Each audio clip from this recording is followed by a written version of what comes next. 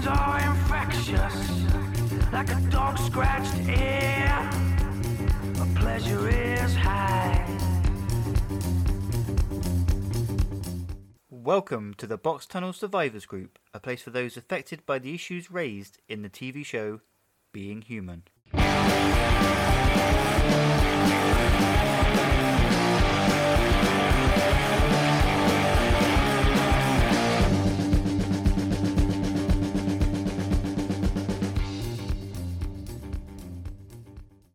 Welcome to the Box Tunnel Pod, another supposed barbarity on the podcast airwaves. We are now at the penultimate episode of Series 3, and I think we'll better crack on with it because it is a bit of an epic.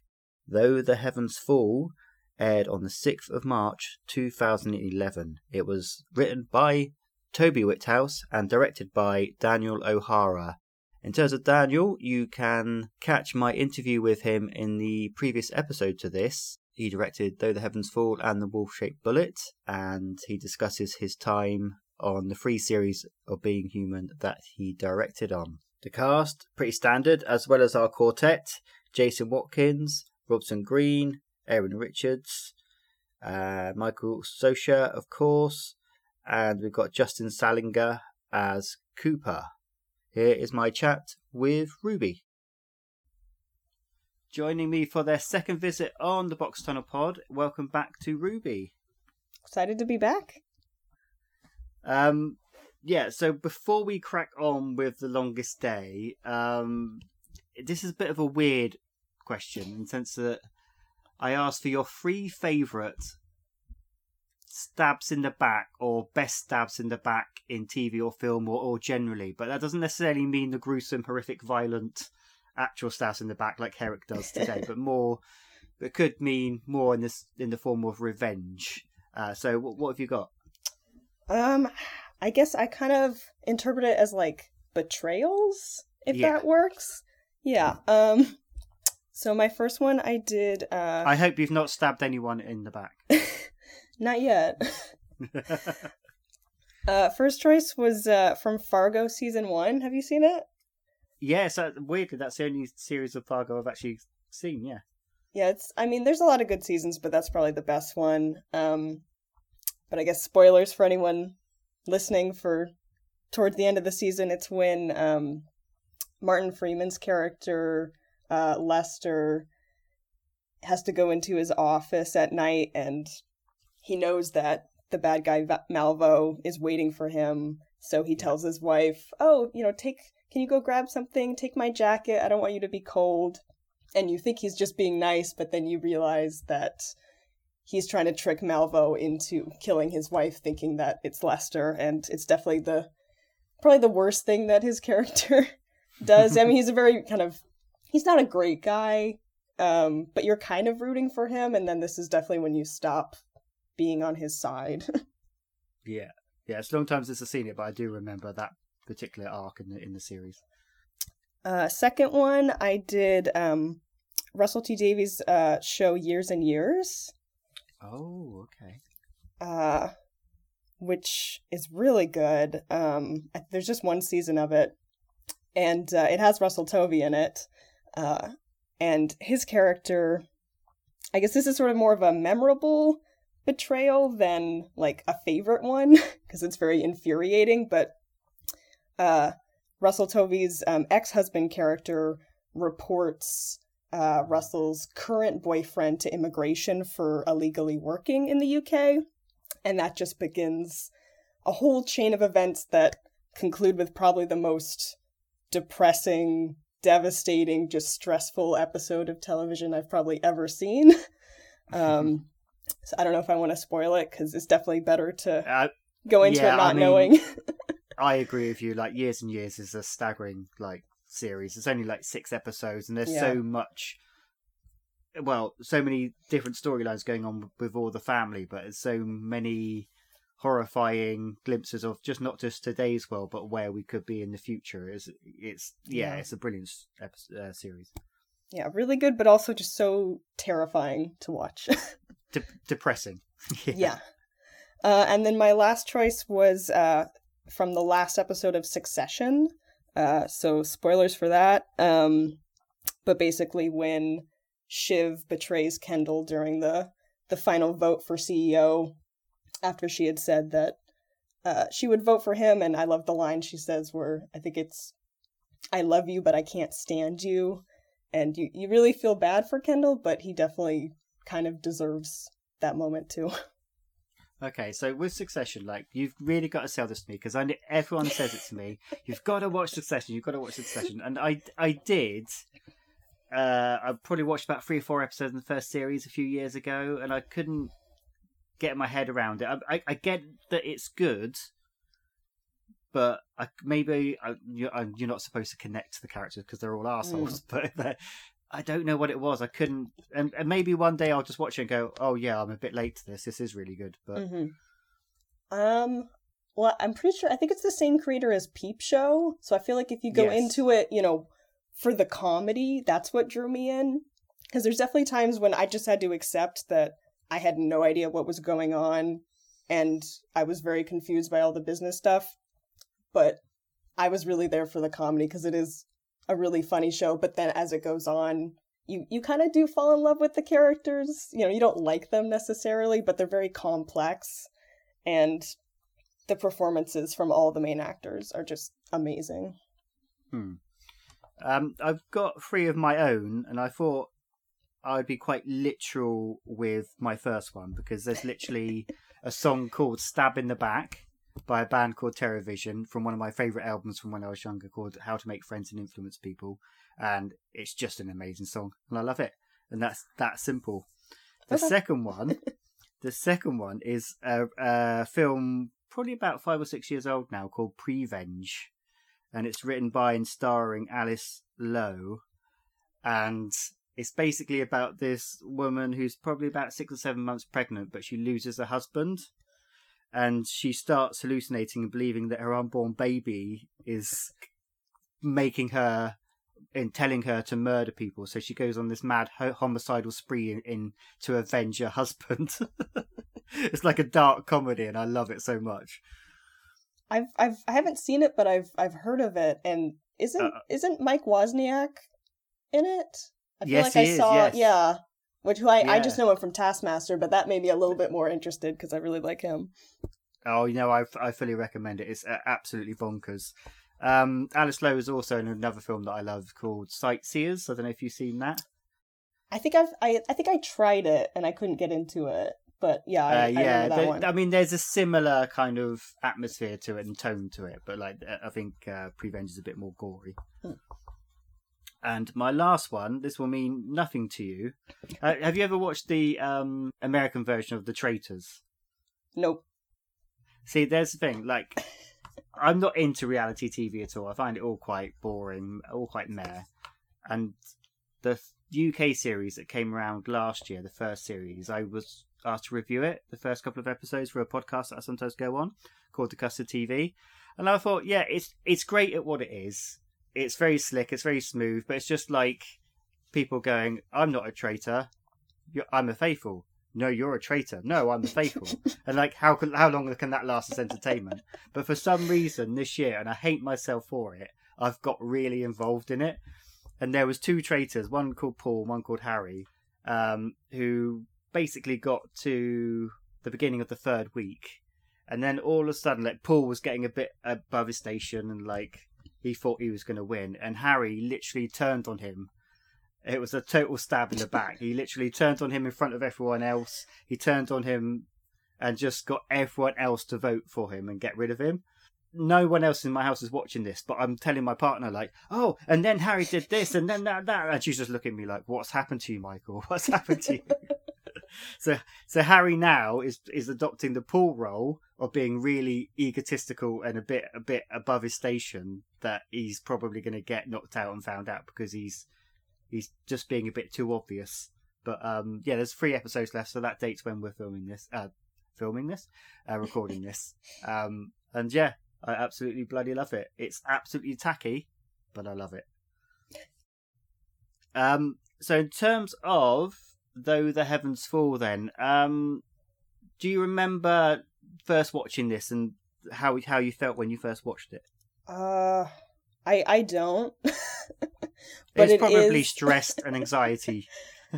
Yeah, I mean, definitely with the ending. But it's probably a top 5 episode for me. Yeah, it's definitely one I really love, and is rewatching it the other day.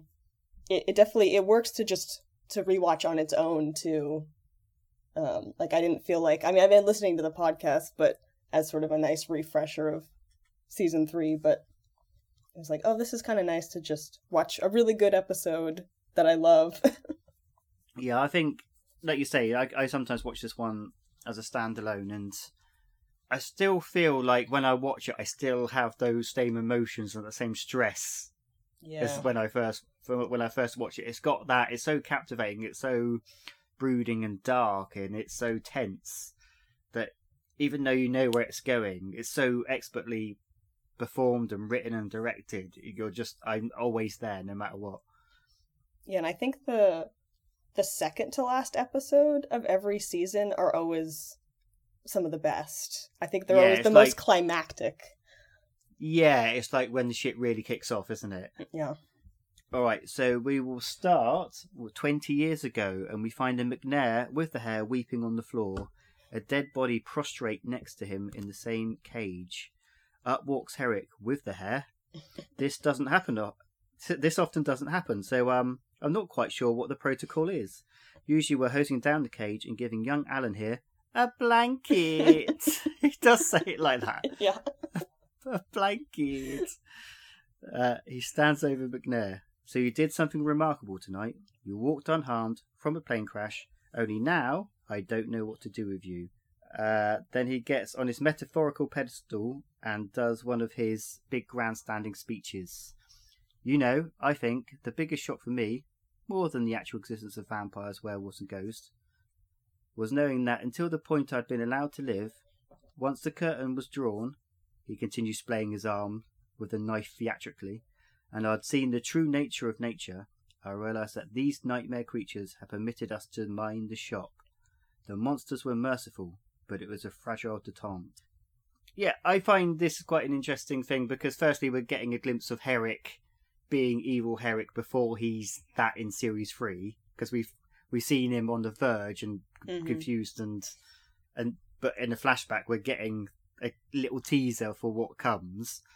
And also secondly, I find that speech very similar to, certainly in theme, to what Captain Hatch does in series 5, where he's saying basically humanity is so dark and so of its core, so at its core evil, that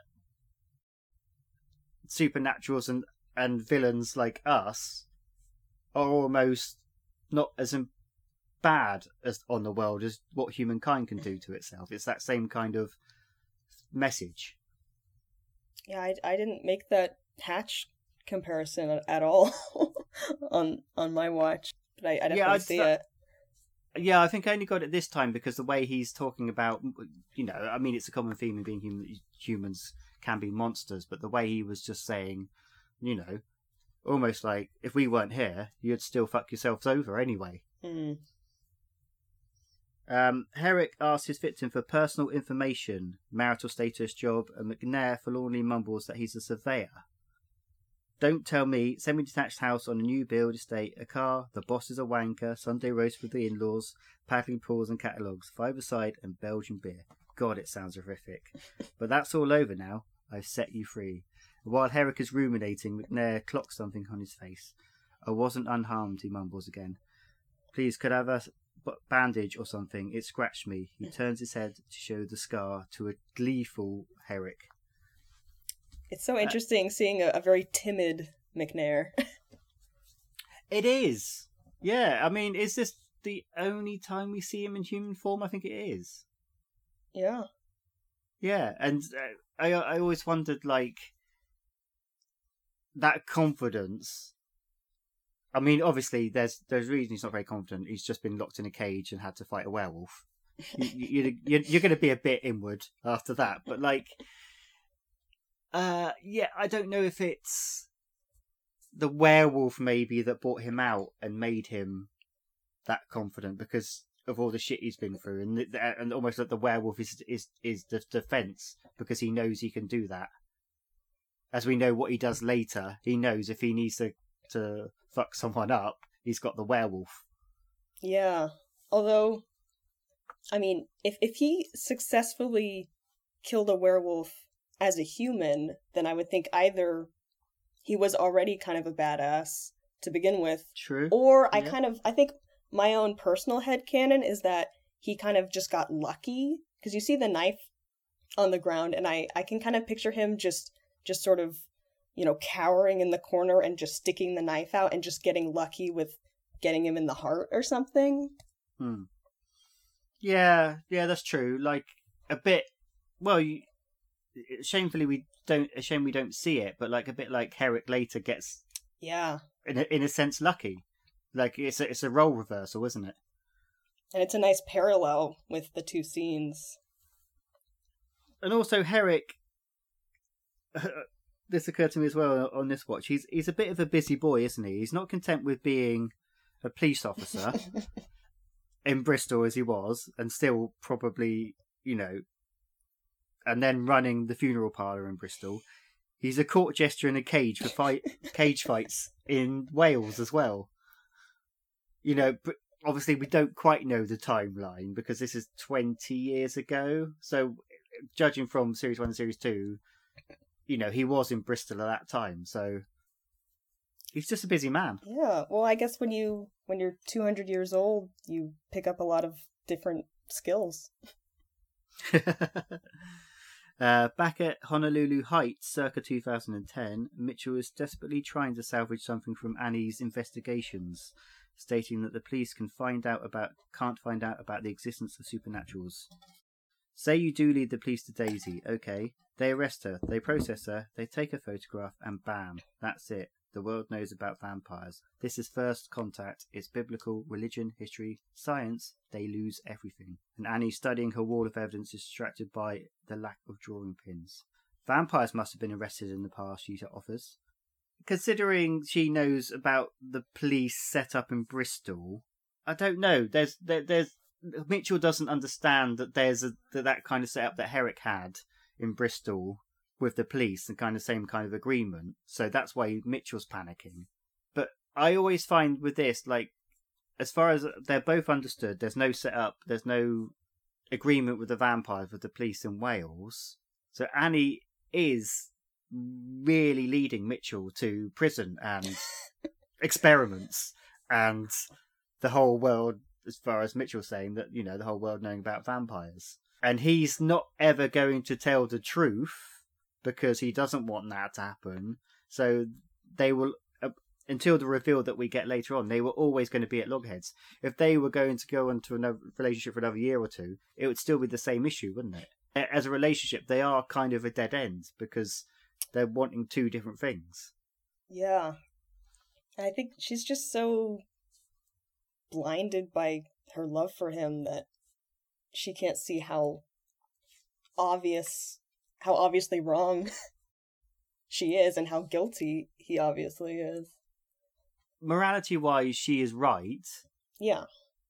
The person should find justice. It's such a conflict because obviously for some reason she does not know it's Mitchell. I don't know how she doesn't know it's Mitchell. She just doesn't, even though he looks guilty just by walking into a room. But Mitchell's also right because if there's a system in place, as in like he was in Bristol, as he says, like, yeah, but we used to have an infrastructure in place to sort it out. So as far as Mitchell's understood, there is no infrastructure and it will all fall apart. Annie slams the pen down. Okay, look, what if it was me? Say I didn't die on that train, and so did Daisy. I think she means did die on that train. And it was my picture in that incident room, not Leah's. What would you do?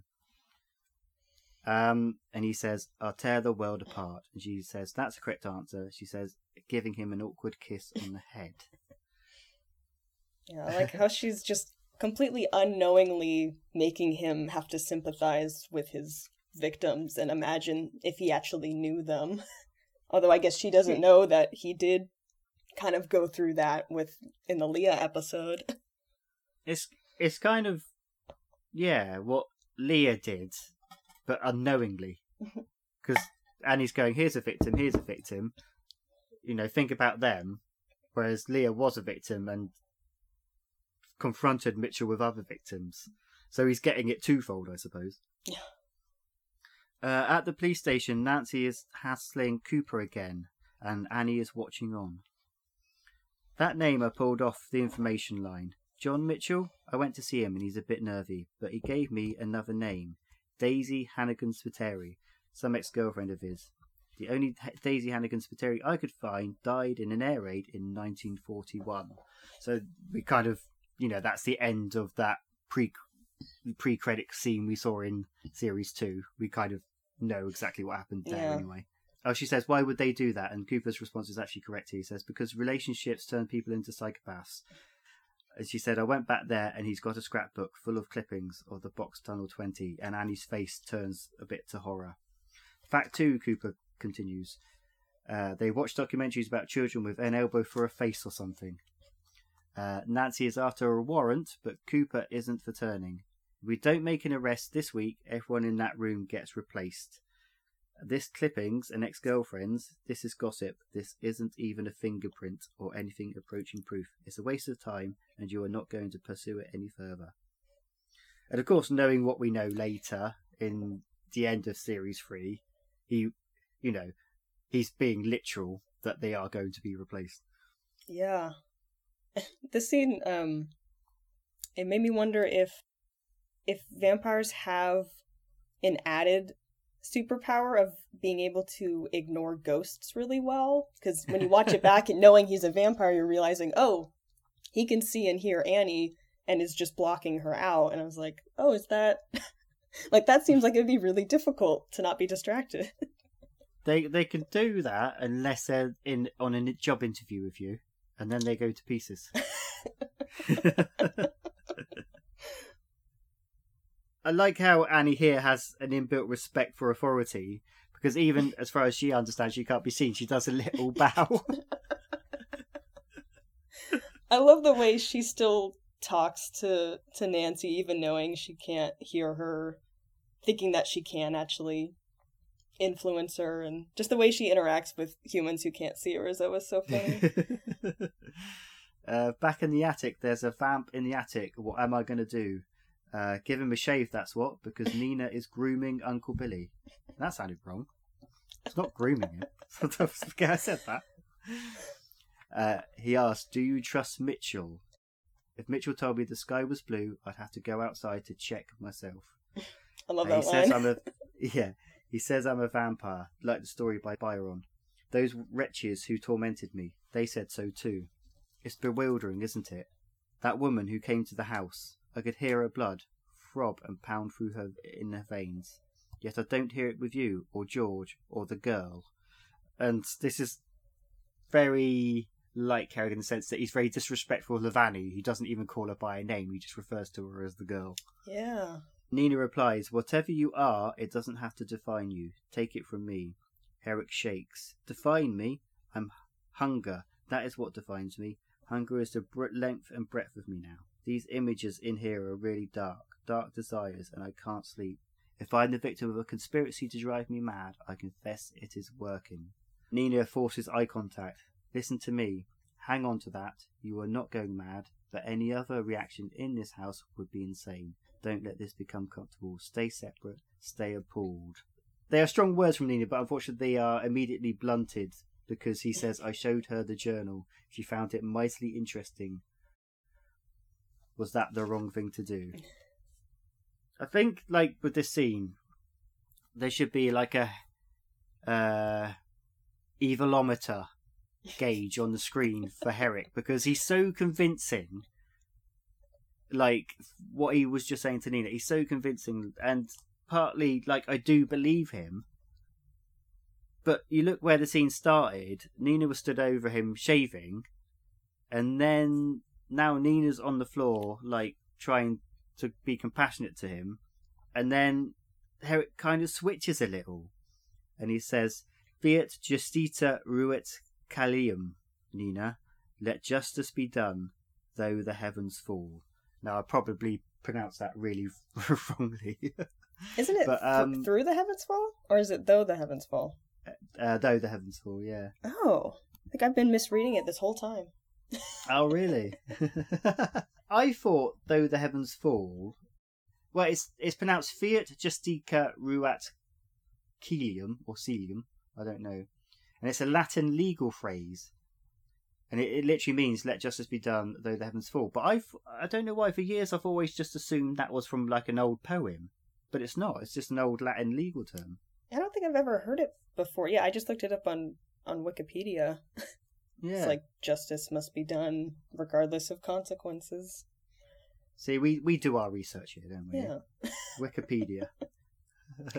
And I also noticed with the shaving scene, I know that's a really common trope in media of the character who's shaving someone else, because it's always meant to signify that they could kill them, but they choose not to. Yes. Yeah, because they've got the blade, maybe. Yeah, literally held to their throat. Yeah. Even like looking at famous modern uses, maybe because I just like being human so much, I thought, oh, that'll make the modern uses. There's literally an episode called that, but no, they mentioned Better Call Saul, Middlemarch, a program, Heart of Darkness, and a novel, and loads of other things, but not being human. Where's the respect? It's not right. I will take my revenge on Wikipedia. But yeah, because he's still being unpredictable, how much of this is an act, even at this stage? Because even now I watch it and go, yeah, he is having those visions. Yeah, he is scared by those visions. But how much of it is he playing on? Like, he knew what he did when he handed that scrapbook to Nancy. I think what always gets me, and what makes me question whether or not it is real Herrick or not, is all the moments we get when he's alone and you don't see the mask slip. The way, like, when he's freaked out by his lack of reflection, and just all the times, because, I mean, we do see those moments, but it's always when he's talking to someone that we see the real Herrick come out. But the fact that there's all these little moments where he's still Uncle Billy, who's all scared and freaked out, that's what always makes me think, okay, maybe Herrick is there just under the surface, but he can't quite get out and only can occasionally come out and be menacing, but on the surface it is genuinely this Uncle Billy, but it's hard to tell sometimes. Yeah, and also at the heart, he's had Daisy and Cara saying he's a vampire. He's had Mitchell telling him he's a vampire. He's getting those urges and those dark thoughts. So obviously, he's formulating that there is something in that. Yeah, it's such a complex performance. It's so mad. So the doorbell goes, and it's 10 minutes into the episode, and this is the first time we see George. McNair hobbles in, being carried by Tom, and Nina is on nursing duties once more. McNair asks if there's any news on the baby. You're showing, he says. Yes, as she asks, how did you get this? Vampires, McNair beams proudly. Got us this morning. Payback for the dogfight. I killed 2. Tom killed 2. He says, I'm surprised they haven't come for you and George yet. Maybe they don't know where we are, Nina says hopefully. Oh, trust me, they know. You must be off limits, probably because you've got their poster boy looking after you. And McNair senses an atmosphere suddenly in the house, and he says, something's changed. I mean here, something's different. Now, wolves must have really good sense of smell. If in that moment he's going, hang on a minute, Herrick's here. And it is a full moon, so maybe it's heightened the sense of smell. Yeah, I mean, he, as we later learn, he knows full well that Herrick is there. It's not even a doubt. It's not even like, oh, there's a vampire in this house. He knows who it is. Yeah, I think especially because he asks to stay right after figuring out that Herrick is there, and I wonder if he wasn't going to ask to stay, if that hadn't have happened, if he hadn't gone, oh, Herrick is here, we should stay. I don't know. Yeah. It seemed like that was all planned out. That was his motivation, yeah. In the kitchen, George, Yes, George of all people was preaching to Tom that he should be living a life full of chlamydia and 24-hour hangovers. He offers Tom the opportunity to live with them. McNair would never agree to that. No, he wouldn't, Tom, because he wouldn't. Can you imagine McNair agreeing to Tom living with a vampire? Never Screw happened. bloody McNair. Tom picks him up on his language. McNair says it suggests a limited vocabulary. I speak 6 different languages, George says, so McNair can sort of piss off. It's a little bonding moment of sorts. I always find it quite odd as well. Like, Tom always refers to McNair as McNair, not Dad, really, does he? Or is that just since finding out that McNair's not his biological father? I feel like he called him Dad. Yeah, I might have done, mightn't he? Yeah, like in episode 1, I'm pretty sure he says Dad. So, yeah. This is the first time it's made the connection that since discovering that he's not his dad, he then just suddenly goes McNair. Okay. Yeah, how does McNair feel about that? Like, he raised him. Yeah, he's obviously fine with it. McNair himself is up to tricks and, like as we say, invites himself to stay at Honolulu. It's a full moon and he wants their basement. And I like how McNair is trying to pair Tom and George up. Maybe you could watch some cartoons. Maybe George will take you for a pint. They both look at each other awkwardly. Maybe they could drink pints and watch cartoons together. It'd be a weird mix. I love how they never used the basement for any full moons, even though that was one of the main reasons they chose this hideous house. Yeah. It just never works out properly, does it? Yeah. I don't know, perhaps they just wrote it in and thought, oh, they've got a basement, that's really handy. That negates any troubles on full moon. Oh shit, we better realise we've got to write some reason why they can't be in the basement. Right. At the police station toilets, Annie is shitting a load of nonsense. That's what my notes generally say. To an ignorant Nancy. I know why she's got a scrapbook. If there's a big crime or something, the vampires take care of it themselves. He's investigating this too. He knows it was Daisy and wants to bring her to justice, just like we do. She's trying to convince herself and no one else. I mean, what is she playing at? I know everyone's watching it go, what are you on about, Annie? I think she can't bring herself to even consider him being guilty. Like, yeah, it's not even in her mind. She's like, she can't even comprehend that because it's so scary, I guess, to imagine. But what I find interesting, I guess we never, when she's on her own or anything, or away from Mitchell, we never even get a glimpse that she might have doubts. Whereas with George, sometimes we've had a couple of 2 or 3 small moments because we know that George knows, or there are hints that George knows. Yeah. But with Annie, it does seem she's just so set on the fact that he's innocent. Yeah, and then with Nina, it sort of seems like 2 sides of the same coin, of where Annie wants to do the right thing, but she thinks that he's innocent, whereas Nina wants to do the right thing, but she thinks that he's guilty. It's a complicated household. Nancy is oblivious to her ramblings, stands up and looks in the mirror and tells her reflection, John Mitchell, I'm going to get you. And this is met with a mild celebration by Annie. Now what I find here is, whether it's breaking the 4th wall or something, I don't know, but Annie's looking in the mirror and she can see herself. Or we can see her. Or yeah, exactly. Or we can see her. Yeah. So there's a moment in series 2 when her mum comes and visits her in that dressing room, and she makes that origami rose flower. Yeah. And I remember spotting, like, when she goes to make it, you can see Annie's reflection in the mirror. Annie's not directly looking in the mirror. Part of me goes, well, that's just a mistake. They probably shouldn't have filmed it from that angle or something, and Annie shouldn't have been seen in the mirror. So is it just for the viewer? because I guess if we see her, then we're going to see a reflection because we know she's there. If you can't see her, you don't see the reflection.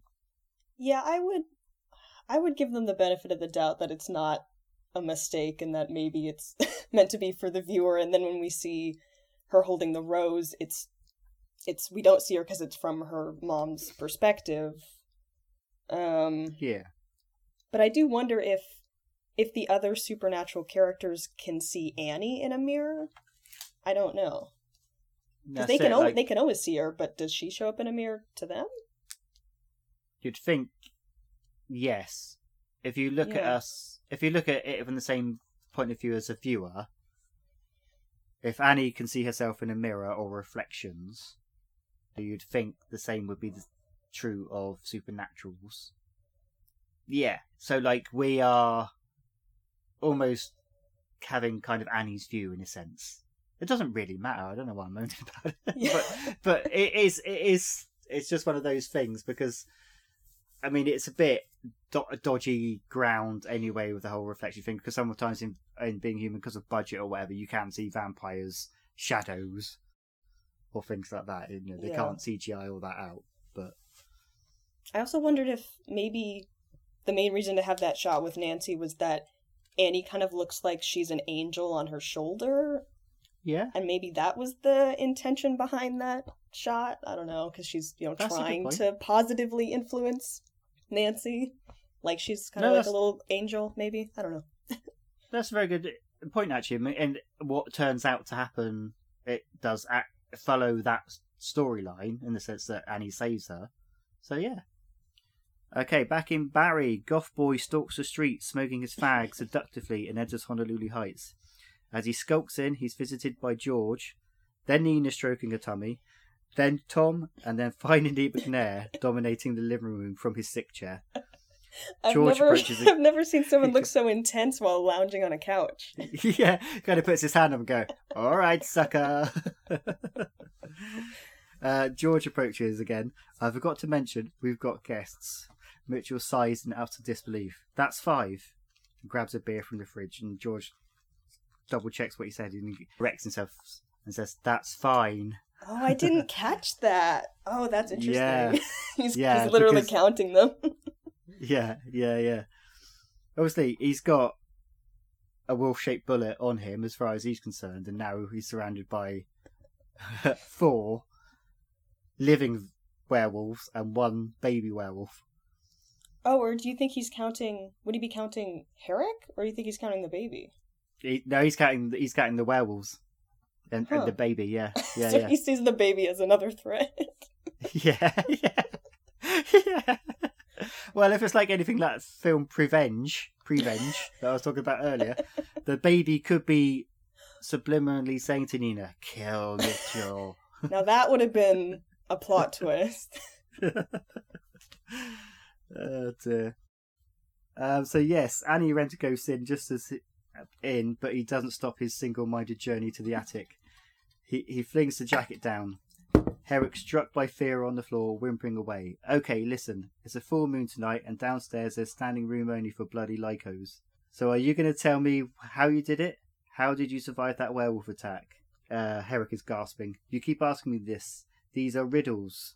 And again, like if we're talking about power dynamics for the Nina and Herrick scene earlier, the relationship between Herrick and Mitchell is a constant power dynamic anyway. It always has been. But this is Mitchell in total control. Yeah. Like Herrick's just on the floor, flat on the floor, and Mitchell is like pretty much verbally abusing him and physically manhandling him. Mitchell continues, "I haven't got time for this. The old Herrick knows the answers, so we need to find him now. I know you're in there, you old bastard. I could see you sniggering behind his eyes." And I love that because that's literally what us as viewers have been thinking all series. He's in there. He's in there. And Herrick again exclaims, "I don't know what it is you want from me." He's kind of doing a monologue now. He says, "There's only one way to bring you back, but I won't do that. I'll do anything for the answers to your resurrection, but I won't do that." It's like fucking Meatloaf, isn't it? "Not yet," he says, and he backs off, regains his composure, grabs his jacket, and leaves Herrick in a shaken state. Why is it I mean, there's so many complications going on with this, but why? I'm trying to analyse why he's delaying reviving Herrick at this moment. I guess if he knows that he has to kill, that Herrick has to kill someone to become regular Herrick, I wonder if he's maybe just not desperate enough, and it's not until he realizes that he can kill two birds with one stone by having Herrick get rid of Nancy for him. Yeah, I mean, it's the whole balance between the police. I mean, if you're talking about Nancy being the one that he wants to get, because that's the obvious option, it's bad enough having Nancy at your door and in your house questioning you, but then if you get the police officer murdered, it's going to be even worse, isn't it? So I think that's probably the reasoning. And like you say, he's probably leaving it to the last minute as much as he can. Yeah. Until he has to pull that trigger, really. Downstairs, Annie tells George and Nina, "I know who killed the Box Tunnel 20. Mitchell told me." And when she says the name Daisy Hannigan Spiteri, George shouts, "What?" Annie goes on to explain the scrapbook. Nina is shaken. "So he didn't do it? I mean, really didn't?" And Annie is disgruntled and offers a firm no. And I always find this thing, like, it clearly shows this has been, apart from Mitchell and Annie really with the police officer, this has been an unsaid force that has just been throughout the house. Because Nina hasn't really discussed with George that she thinks Mitchell did it, but then she's outwardly going, "What? So he didn't do it?" George isn't saying that he knows he's done it. They none of those two have had the conversation with Annie, and it's all come out now. Like, oh, hang on. So, I mean, it has been an overbearing issue of the house all series, but literally they've not really talked about it, and now Nina's gone, "What? He didn't do it?"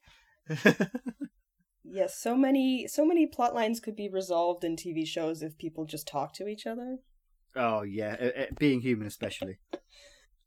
And then George is he's just having Daisy flashbacks the whole time. Yeah, well that's it. He kind of does a little wistful like reminiscence, like, Daisy. He said her and her husband attacked me and Mitchell a few months ago, but it does sort of make sense. She was pretty wild. She's very determined and tenacious, and he gets a glint in his eye. Surprisingly strong, nimble. I don't know if Nina just doesn't care that George clearly had a thing with Daisy, or if that's just not the main discussion at the moment, but she must be able to tell based on his rambling. Well, she's a bit affronted. She says, "You do know you're saying this out loud, don't you?" But I feel like there could have been a follow-up, but I guess they were a little distracted by Mitchell stuff, but it just doesn't come back. It doesn't, but it never comes back, to be honest, because obviously George did cheat on Nina. Yeah. We forget it, because obviously Daisy's not in it a lot, and it happened at the start of series 2, but we kind of forget it. And he does it, it's sort of at the worst state of his and Nina's relationship, too, and then they, take a break for most of season 2, so it just kind of is never brought up again. Yeah.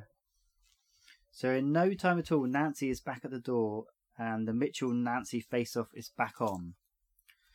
Back in the kitchen, Nancy questions him. "John, why do you have a scrapbook full of clippings of the Box Tunnel 20? And urged on by Annie, he tells the truth. "It wasn't mine," he goes on. "It's Graham's." This surprises Annie because, I mean, he's verging on truth here because it was Graham's. But Herrick must have a really strong sense because he can feel her heartbeat pretty much through the chimney from the attic down to the bottom floor. I guess because she's the only human who's been in the house while he's been in there. Yeah. Or I guess the social worker, but maybe it just it kind of amplifies it because she's the only one. And it wasn't strong enough then, I guess, was it, with the social worker? Yeah. Nancy continues, "I want to talk to you about Daisy Hannigan Spiteri." You kind of can't look at her. "Any luck finding her?" No, but then she did die in 1941. Why have you given me the name of someone who died 70 years ago? He now paints Daisy as a fantasist, and Annie walks away with annoyance, and Mitchell's eyes follow her. John, Nancy says, I know you're dicking me about. Do you know why? Want to know how I know? It's all pretty basic. The muscles around your eyes don't move when you smile. Generally, your body language is limited and stiff. The lack of direct statements, lots of probablys and I thinks, plus there's the willingness to change the subject, even though I just said a friend of yours died in World War II. And she says, last thing I'd like to talk to, Nina's Uncle Billy again. Mitchell smirks, because he says, I'm not sure that's a good thing. And when she responds with, I don't bite, he becomes more smug as a light bulb moment appears above his head. Sure, why not? I just make sure he's presentable. Nancy grabs a glass as he leaves the kitchen. I think Aiden is so good in this whole episode, but that moment, that slow smile that creeps onto his face when he realizes that Herrick can get rid of her, he's just so unsettling, and he's so good in this episode. But also, like, what would he do in this situation, in the sense that other people around the house, if Nancy was killed, that the rest of the house would be alerted to it. Yeah. And then, okay, so Herrick is a vampire and he's bad. And then I think everyone would be on side. Nina, George, and Annie would go, well, you need to fucking kill him. And then he wouldn't have his answer, because he can't go, oh, before I kill you, Herrick, do you know how you came back? I really need that right now. And everyone else would be like, what? What are you fucking talking about? Yeah, he's not thinking things through. Surely not. In the attic, Mitchell cautiously approaches Herrick this time. The policewoman is back and she wants to talk to you. Herrick states he cannot be trusted. Mitchell picks up a toy soldier. The first time we met, we were soldiers. You know war's real. It's a different planet. Men have to do things they'd never dream of. Things that seem terrible, heretical. But in a war, these things can be heroic, selfless. They can save lives. Herrick half-heartedly says that they're not in a war. Oh, we are. It's a secret war, but yes, we are. And sometimes we'll be asked to do things that seem to be bad, but they're not. And this is very important. They're not bad, they're brave. Eric continues his ignorance. Mitchell, I implore you, keep that woman away from me. But he just carries on with his speech. It's not being a coward, and it's not failing. It's being brave enough to let nature take its course. I love it. I love the way Mitch is saying it, but it's also a bit like he's speaking to a child. Yeah, and this is another one where he's also physically looking down on Herrick again, right? Yeah. All those years of Mitchell and Herrick have had a payoff here, because Mitchell is kind of using the same language and same psychology that Herrick probably used on him when he was younger, and also Herrick uses on his victims. He's doing exactly that. He's playing Herrick at his own game, really. Yeah.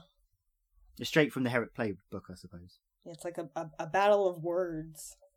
On leaving, Mitchell is accosted by Annie, and good job she didn't rent a ghost in. Very selective. It's always selective. Annie's rent a ghosting in. Imagine if she had walked in on that. Oh, God.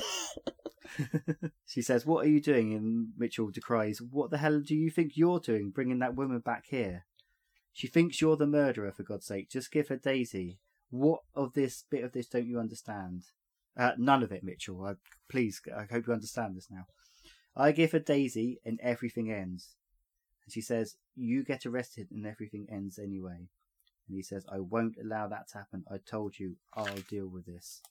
He doesn't really know what his plan is, but he wants to take it away from Annie. Downstairs, a rambling Nina approaches Nancy, admits that she was the one who phoned the hotline, and then offers Daisy as a name. Nina, I fucking love Nancy, the way she delivers lines as well. Maybe you can help me out here. Why has John, and now you, given me the name of someone who died before the cocking coronation? Mitchell brings Nancy into the attic, and he scrambles about on the floor like a dog that's had a blanket thrown on it. He's breathing heavily. As Mitchell leaves, he closes her in to face her doom. I love the scene so much, it's so fucking tense. I wanted to talk to you about John. I think he's giving you some very big secrets to look after. And Herrick edges nearer, his eyes dead, his mouth hungry, eyeing up her neck. She gets to turn on the light, and Mitchell has a pang of regret just at the right moment, and he drags it out just in time as Uncle Billy's fangs show up behind her. He ushers Nancy out of the house, but she has a glass from the kitchen. Yeah, I always think in telly, these moments are quite funny where she didn't have to literally pretty much do 2-3 steps out of the door and go, "Oh, I've got a glass here." You can't wait till you get into the car. Yeah, but I know, they could have seen through the window. Yeah, exactly. I know it's because it saves time. You don't want to see her walk all the way to the car, then do it. I get that, but it's quite funny how she's literally just doing it out the window. And Mitchell didn't notice her just taking one of their glasses on her way out, which was, I guess he's distracted, but I think she did a decoy, didn't she? When he went up first, she grabbed a glass, and obviously when she was in the kitchen and showing, she grabbed another. She probably put that one that Mitchell had been holding, maybe, in a bag, and then just got another one out of the cupboard and then handed it back to him oh yeah, that was the glass she used. Next up, we are going to need a montage because Tom and George are getting ready for a full moon, and not for the first time, George's meat size is severely lacking. Herrick, it's a weird montage if you think about it. Herrick licks a knife while Nina makes his bed. Nina is showing concern over the size of a lump, and the three of them set off to the woods while McNair stays in the house. Oh, and that look... Sorry. Yeah. That look between Tom and McNair, I feel like you don't realize how important it is until you rewatch it and realize that that's the last time they see each other.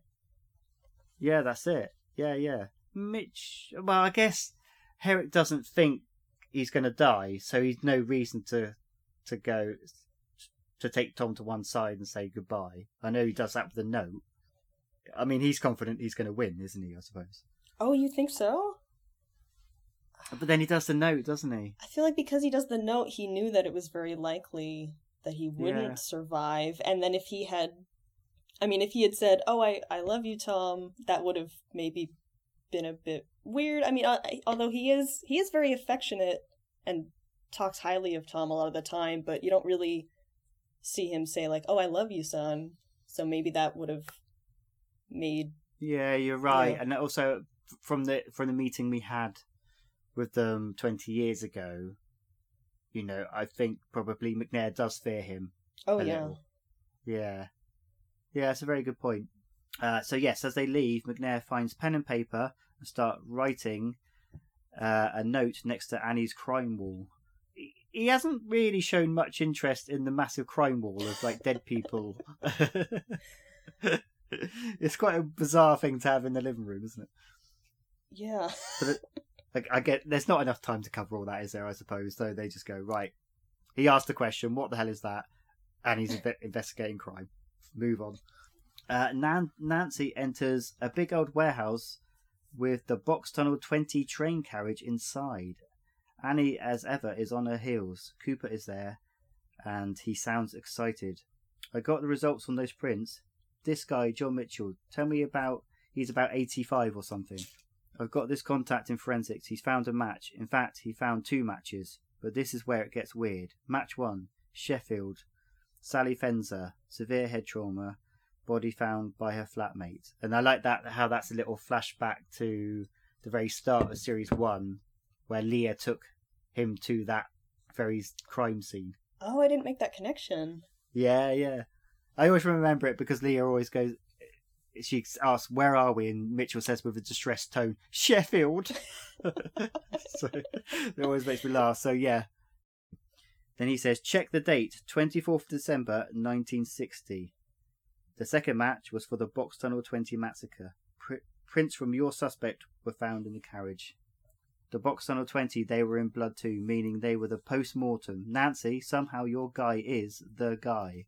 And this is the moment we've been waiting for, I guess. The realization finally hits Annie like a ton of bricks. Annie, playing detective, also solidifies the fact that Mitchell was willing to lie not just to the police, but to Annie.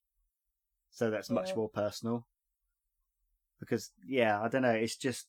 I think all that horror just rushes to her head and goes, "Oh, shit." Yeah. Although with this scene, what I always wonder is, why did Cooper bother telling Nancy about the prince matching if he's just gonna kill her? I think in a bit he says he would kind of want to recruit her, maybe. Oh, really? Yeah, there's a bit he says, yeah, well, whether he wants to kill her and then recruit her or just kill her. But, vampires love, they love performing, don't they? Yeah, it's villain monologue. Yeah, they love revealing their master plan. True. Yeah, so Cooper continues, I suppose the concern is you'll find something else, and with that he knocks Nancy out. At Honolulu, Mitchell paces around a suspiciously dark and empty house. He lets out a little snigger to himself, thinking the house is free of werewolves on full moon. Prophecy, my arse, he says, and Mitchell turns on the stereo conveniently as McNair emerges from the basement. And for a short time, it kind of looks like, as McNair appears behind Mitchell, it looks like he's the target, but he starts making his way up the stairs. Yeah. In a very calm. This is the difference between like McNair and George and Nina. It's a very calm mid transformation, isn't it? Yeah, he kind of seems to enjoy it too. Oh yeah, he's reveling in it. Back at the crime scene, Cooper declares himself.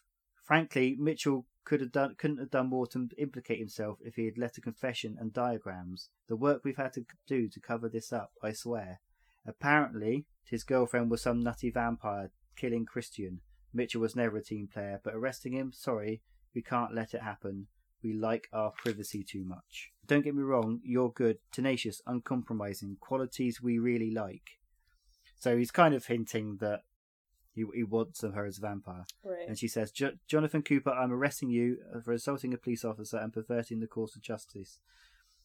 Nancy hasn't got a clue what he's going on about, that they can't be arrested, and has a ghost following her around. And she just mumbles, mad as a badger. And just as he's about to give her an evolutionary promotion, so yeah, he wants to recruit her, and give her the gift of vampirism, Annie appears to stake him from behind. So Annie is now a psycho killer. Yeah, I didn't realize that this was the first vampire she actually killed. Yeah, I think she gets a bit more comfortable in it in series 4. Yeah, because I was trying to think of who she's killed before, and Kemp was the only one I could think of. Yes, yeah. Or whatever she did to him. Yeah, cause of death unknown. So there is clearly in Cardiff that system in place that Bristol had, but it's quite intriguing as Mitchell's an old one doesn't know about it. But also, as Series 4 hints, Cutler is involved in this. I don't know. I find it strange that Mitchell, as known as he is in the vampire community, doesn't know that there's a network in Cardiff to cover it up. Yeah, you'd think that he would know, but I guess he's been a little preoccupied. So in Honolulu Heights, McNair bursts in on Herrick and he clocks him. Long as I live, I'll never forget that scent. You remember me? Herrick, who frankly has had enough of this madhouse by now. I assume that you are the victim of another barbarity I'm supposed to have committed. This use of language offends McNair. Fucking Southerners. So let's see if this jogs your memory. You walked unharmed from a plane crash, only now I don't know what to do with you. Herrick states that Mitchell wants him alive. That's a plan, mocks McNair as he closes the door. He hears you, he runs up here, and I get 2 new teeth, and he proudly shows off his enamel necklace. His Colgate necklace, I suppose. I remember every single one of them. He's like, I guess like Mitchell says he remembers every one of his victims, McNair remembers every one of his victims. Oh, he starts pointing out some of the teeth. Marco, he was a scrapper. And I'm sure Marco was one of Seth's friends in Series 1. Yeah, it was only until on this rewatch that I made that connection, because I remember he's in the scene when they're beating up George in the flashback. That's it, that's what I remember, yeah, the cafe, yeah. Yeah, but I don't know if he's in any other scenes. Don't think so. This one here, Scottish girl, very pretty, Daisy, fought like a cat. And this space here is for you. So, here we go. Rest in peace, Daisy No Knickers. We loved you. I really wish we could have seen her death scene or their fight just to see how McNair outsmarted her, because they seem very equally matched. Yeah, it would have been a proper scrap, wouldn't it? It would, yeah, like he says. I mean, that would have been an amazing thing.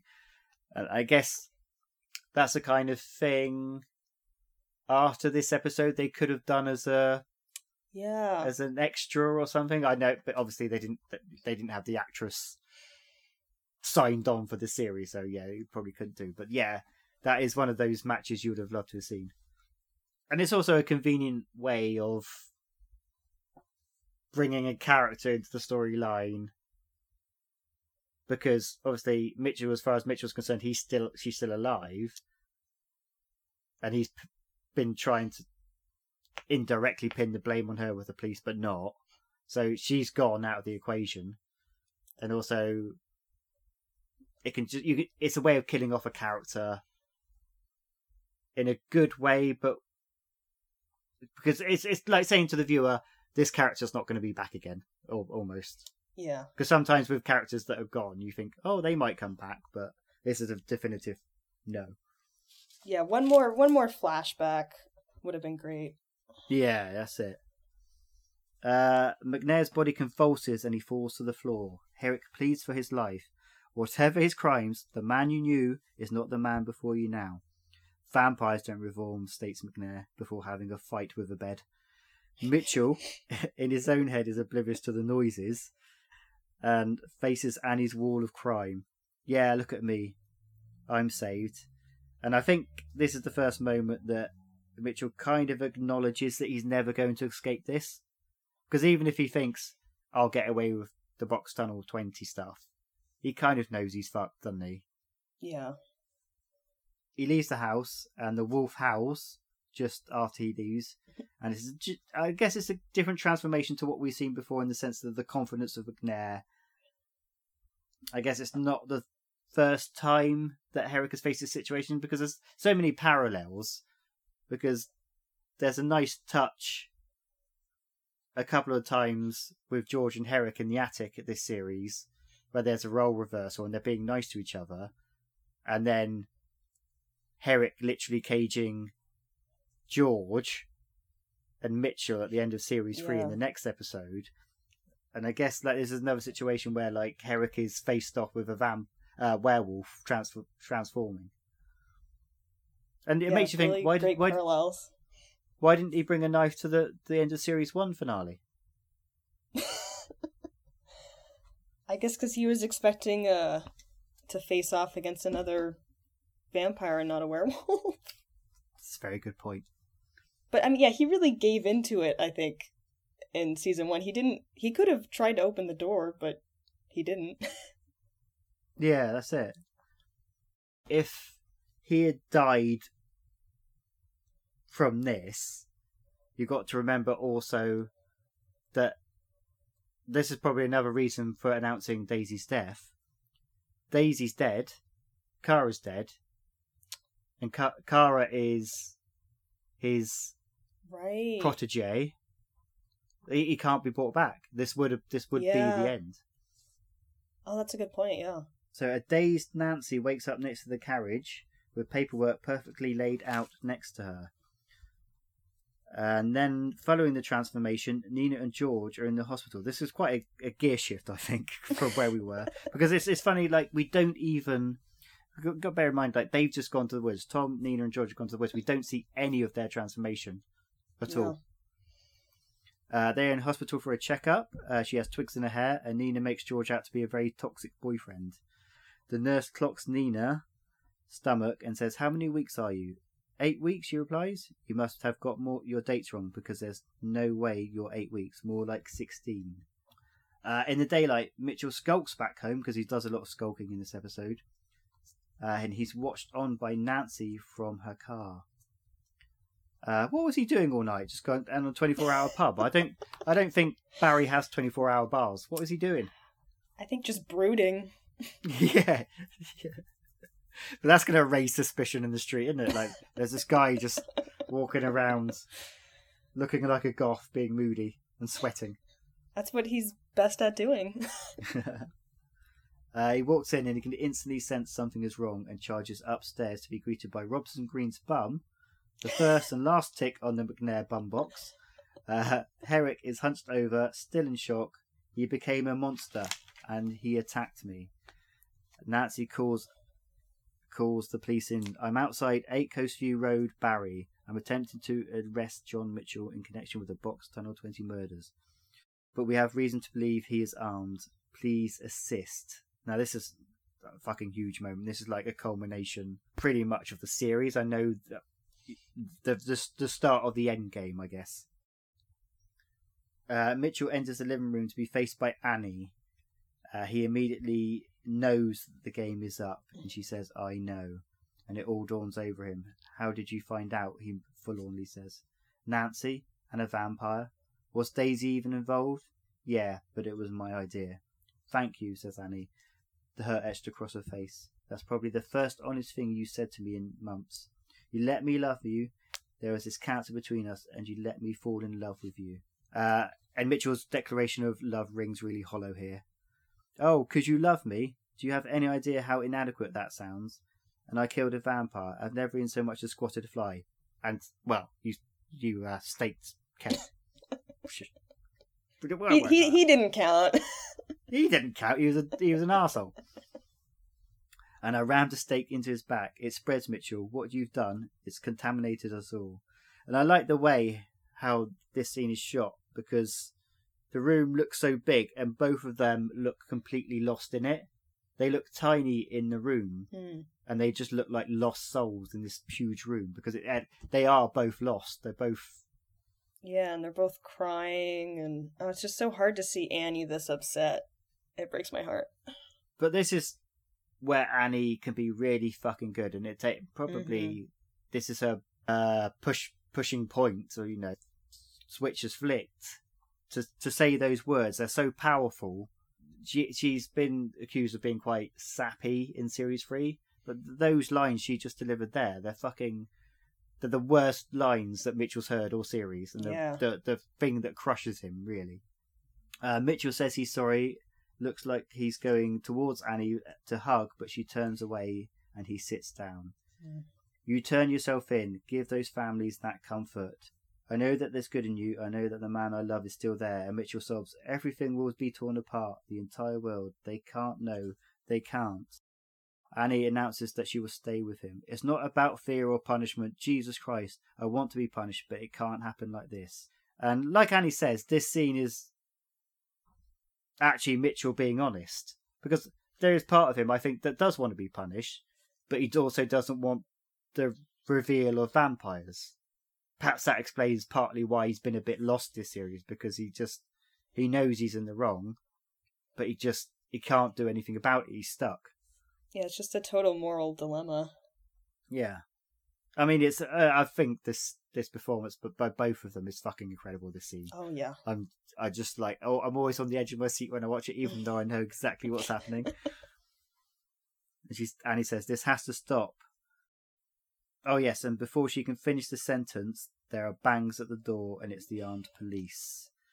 As we know, bangs at the door and being human are always bad things, but this is the armed police coming to arrest Mitchell. And he says, if they arrest me, I'm going to have to kill them all. And it's the conflict of the series. Mitchell is right. Vampires being discovered will change everything, but Annie is right that killing has to stop. So it goes back to what I'm saying earlier. They're both, as a couple, they just won't work because they're at a constant conflict. Morality-wise, vampire-wise, ghost-wise, it just wouldn't have worked as a relationship. I just believe that. Yeah. It always had to end. Yes, that's it. Mitchell goes to the kitchen and smashes a glass as the police flood the house from the front and back. Let this happen for me, she says. No more killing. He gets to his knees and is cuffed. Nancy enters, looking like the cat that got the cream.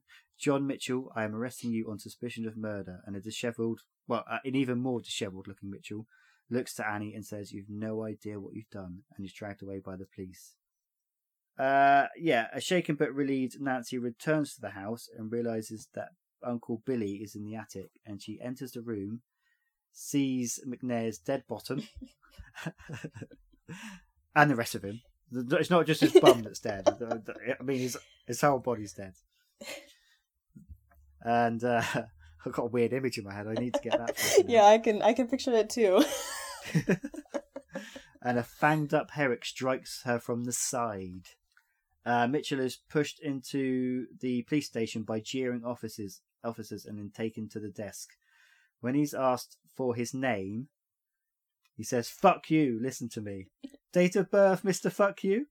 And when pressed for his date on his birthday, Mitchell responds, "July 27th, 1893. Please let me go. It can't happen like this. Not here, not in Wales," which is a fucking awesome line. It's shameful enough being arrested. The things he's done has been shameful enough. But being arrested in Wales is the fucking limit of it. What's so bad about Wales? It's nothing. It's lovely. Just not good for vampires, maybe. A disgruntled officer calls DC Reed, saying it's her collar. Cue Shirley Bassey and Herrick in his sexy PJs covered in blood resurfacing in the daylight glow. He looks to his right, sees McNair's dead bum and the rest of his body to his left, and Nancy gasping her last breaths. He kneels over her and the scene cuts. What I always find interesting is that they never show what happens after that scene with Nancy, because in my mind I kind of agree with Cooper. She'd have made an amazing vampire, but I assume because there's no fallout from it, he just let her die and didn't recruit her.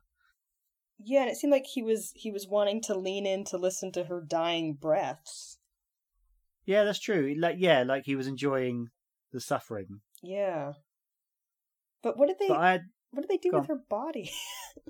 Well, this is the thing with Honolulu Heights. What do they do with any of the bloody bodies, man? Because Tom buries McNair. Did he also separately bury Nancy? I feel like he's a good guy. He would maybe give her a burial. Yeah. Oh, it's just too complicated, isn't it? And there's even more bodies that appear in a minute. True, right? Yeah, all those. Yeah. At this stage, and I knew it at the time, but I wanted Nancy to be recruited as a vampire, and because there was uncertainty about, like, obviously Mitchell leaving the way he does, spoilers, and we knew we were getting a series 4. In my mind, I thought, what if Nancy lives in Honolulu Heights? What if she's the vampire in series 4? That's where my mind was. I was genuinely like, oh my god, because I love Nancy as a character and she would have been amazing. And it'd have been a different thing to have like a female vampire as well as a lead. There's not enough female vampires on this show. There's so few. I think I would have loved it so much. Can you imagine? I don't know. She'd been so spiky and fun as a lead vampire. Oh, that would have been so great. Although, I mean, I think I'd still want Hal, but no, of course, no, absolutely. I'm not. Yeah, it just is the way it goes. And also, I think part of me, which before the cast announcements of Series 4 happened, I was talking myself out of it because I thought, well, are they, as George and Nina, because as far as we understood they were staying, and Annie, gonna want to live with the person who was trying to bring down Mitchell? Be an interesting dynamic. Yeah, well, or I mean, that she could have been a ghost. Play on it. Yeah, she could have had one episode, maybe the finale. She could have showed up as a ghost in the house, and then she could have passed over by the end, and they could have had another conversation or two. Oh, justice for Nancy! I want more Nancy. Ghost vampire Eva. Okay, so George and Nina are returning home, discussing the unknown gestation of a werewolf, only to be greeted by police signs across their garden. Nina immediately knows what's up. They've come for Mitchell. Oh God, George, I'm sorry. I'm so sorry. I reported him. And she tries to explain herself, and George is fucking furious. Have you any idea what you've done? The danger you've now put us all in? Yeah, I think she does, George. And he storms off to the police station to find his friend. There's not much George in this episode, is there? There's hardly any George at all. Nothing that is that productive to the storyline, really, which is unusual. In the the previous episode, he had more of his own storyline, so maybe they're trying to even it out. But I was just going to say, it's so hypocritical of him to yell at Nina for not telling him when he never told her he knew Mitchell was guilty. Yeah, it is. Like, come on. Yeah. Like, this all could have been avoided. This all could have been avoided, I reckon, Series 2, Episode 7. Mitchell could have just smashed up his bedroom to get his anger out, you know? Mitchell is wrestling as the officers try and capture his fingerprints and DNA, and now the moment he's been dreading most of all. Right then, Gloria O. Swanson, time for your close-up. Now, I looked up Gloria O. Swanson because I've never thought, who is Gloria O. Swanson? I've no idea. And she was an actress from like the 40s or 50s, and she's a brunette, and she's got quite curly hair from the pictures I've seen. So I think... Oh, okay. So I think it's quite a weird reference. I think he's just going, he's got dark, quite curly hair. Gloria O. Swanson. It's quite a mad one.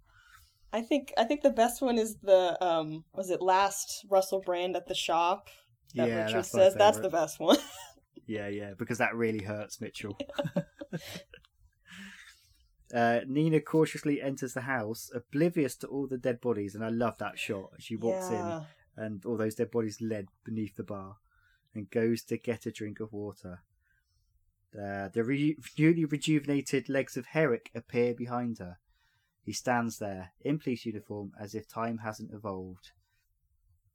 Nina at first takes a little while to clock, doesn't she, that he's in the uniform. I have something of a dilemma, Nina. Perhaps you could help me. See, the thing is, your boyfriend tore me literally limb from limb.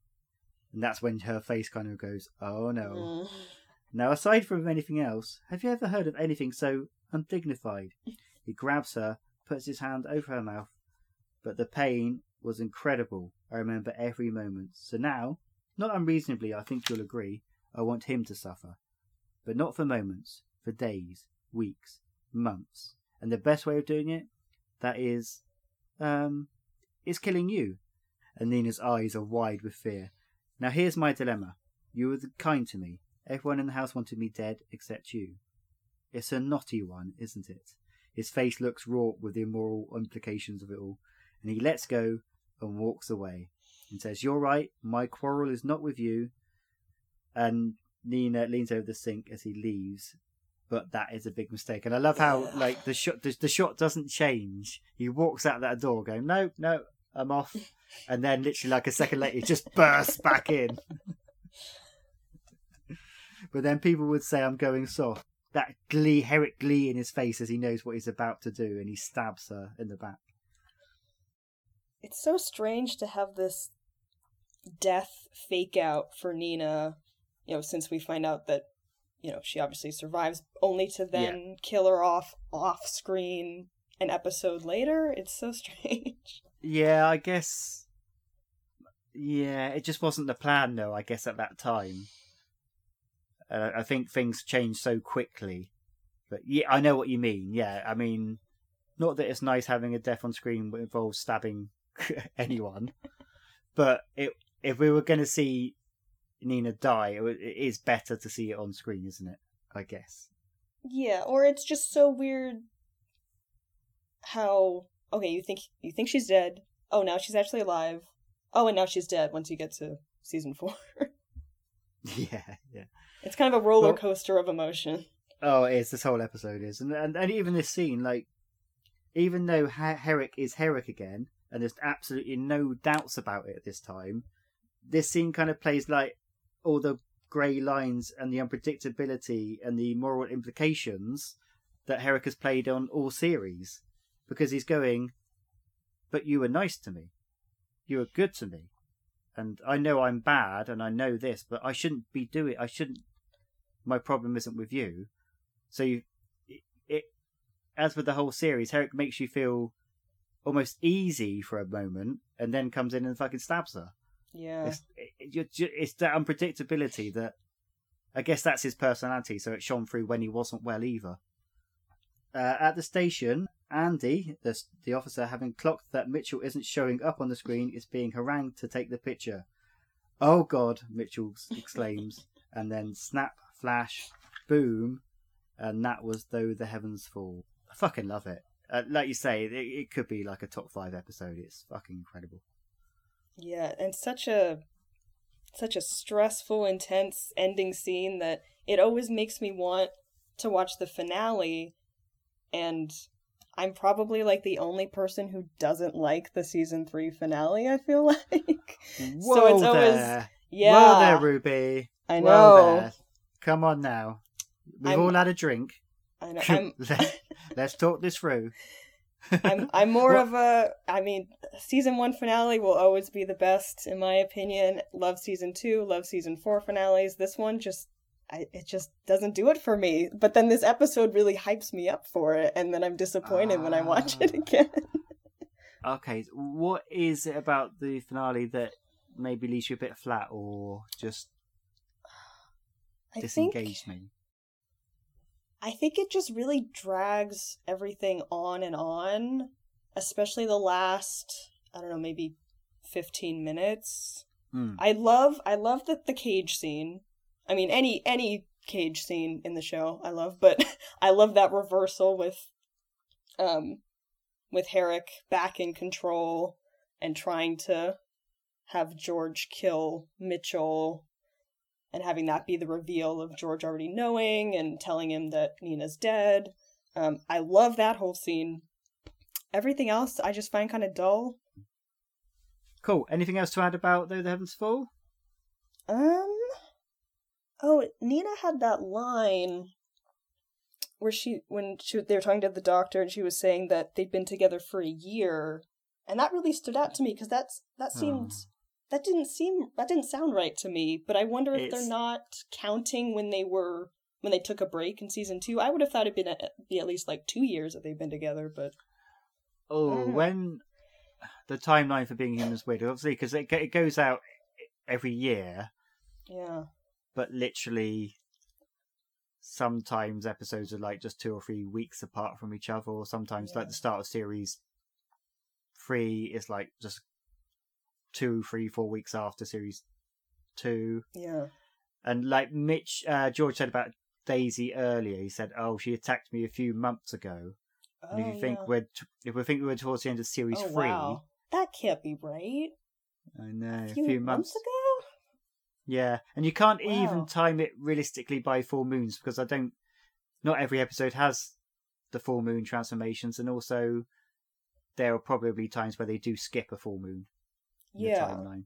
So you can get like a minimum amount of time that's passed, I guess, by counting the full moons, but it's not going to be super accurate. But I don't know, when she said a year, that just really surprised me. I'm sure I remember something on Tumblr years ago. Someone was trying to work out, some mad person, as mad as me for doing a podcast about it, tried to work out the timeline for Being Human, and nice. I think it only kind of works out about 18 months to 2 years, the whole timeline from series 1 to series 5. Wow. Something like that. I'll have to try and find it, but yeah, it's not that long. That's an intense yeah, 2 years. Couple of years. Yeah. You need a gap year after that. Thank you once again to Ruby for coming on the podcast. In terms of notes from the afterlife, I don't particularly think there's anything else left unsaid. I think me and Ruby covered that episode pretty in depth. One thing I would say, and it kind of plays on my mind throughout series 3, is the fact that at the end of series 2, Mitchell says, "Go to the country, escape the cities," and obviously they were traced down at the end of series 2 anyway by Lucy, of course. But I just think it feels very soon to flee Bristol and then head to Barry, which is a big town and not far away from Cardiff at all. You're still in a very urban area. Would his life have been easier if he'd stayed in the countryside as they were at the end of series 2? I don't know, probably not. Mitchell's life was never going to be easy. Yeah, it does feel like very strange that they headed straight to a big suburban area. But I guess in Mitchell's mind, he's fleeing England and he's going to Wales. It's a whole new area. And that brings up the whole thing about the police covering up the Box Tunnel 20 incident from Cardiff. I still find it strange. Perhaps it would obviously be a bit too convenient if Mitchell knew that there was a cover-up going on in Wales too, because then he wouldn't be so panicked. And what we find out down the line is that there is another factor that is behind it. But that's down the line. Anyway, before I go, I will just give you a little bit of cast watch. A couple of news pieces in terms of Annabelle Scully, who is our Lauren, of course. She is in a Paramount Plus show that came out about a month or so ago called The Serial Killer's Wife. She plays Beth, and her husband Tom, who is a doctor, is arrested on suspicion of being a serial killer. Bit of a Dr. Harold Shipman vibes going on there. And she investigates with a friend, and the investigation leads to some very dark places. Paramount Plus is obviously a pay-per-view streaming service like Disney, Netflix. There's so fucking many of them. It's absolutely crazy. I haven't got round to watching it yet. I hope to. These things sometimes end up in Netflix or Disney Plus. But it sounds very interesting from what I've seen. And also, it's announced very recently in the past week or so, she's teaming up with Colin Morgan of Merlin fame and Humans and things like that, for a psychological thriller called Dead and Buried. This was announced by Virgin Media Television. Virgin Media Television, is that another streamer? I don't know. It's kind of got BBC Northern Ireland's involvement in it, so whether it's going to be on BBC, don't know.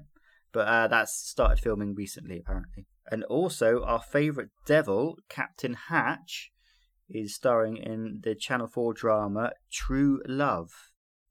Phil Davis stars with Lindsay Duncan, Clark Peters and Peter Egan. This is written by the same people who came up with The End of the Effing World, so it's got a quality stamped through it. It's on my list to watch. It's about a group of older friends who form a pact, kind of a suicide pact as far as I understand it, about having dignified deaths, and if any of them need to be put out of their misery, I'm sure they wrote it a lot better than that. They come up with a pact to end each other's lives if they are suffering.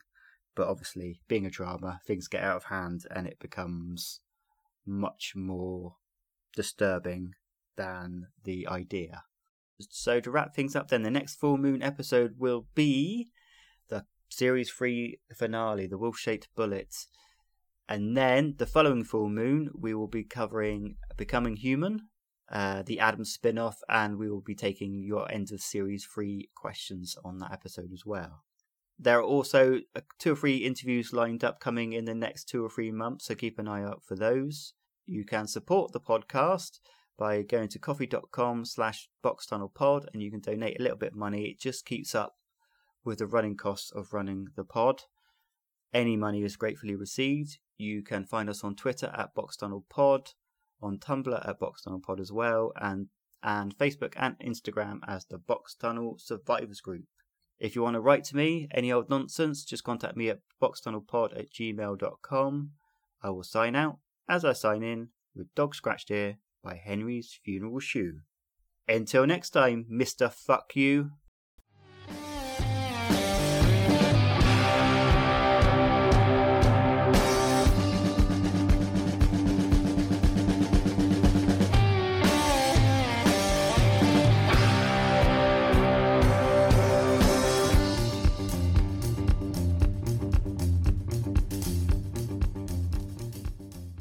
That was the Box Tunnel Podcast, and thanks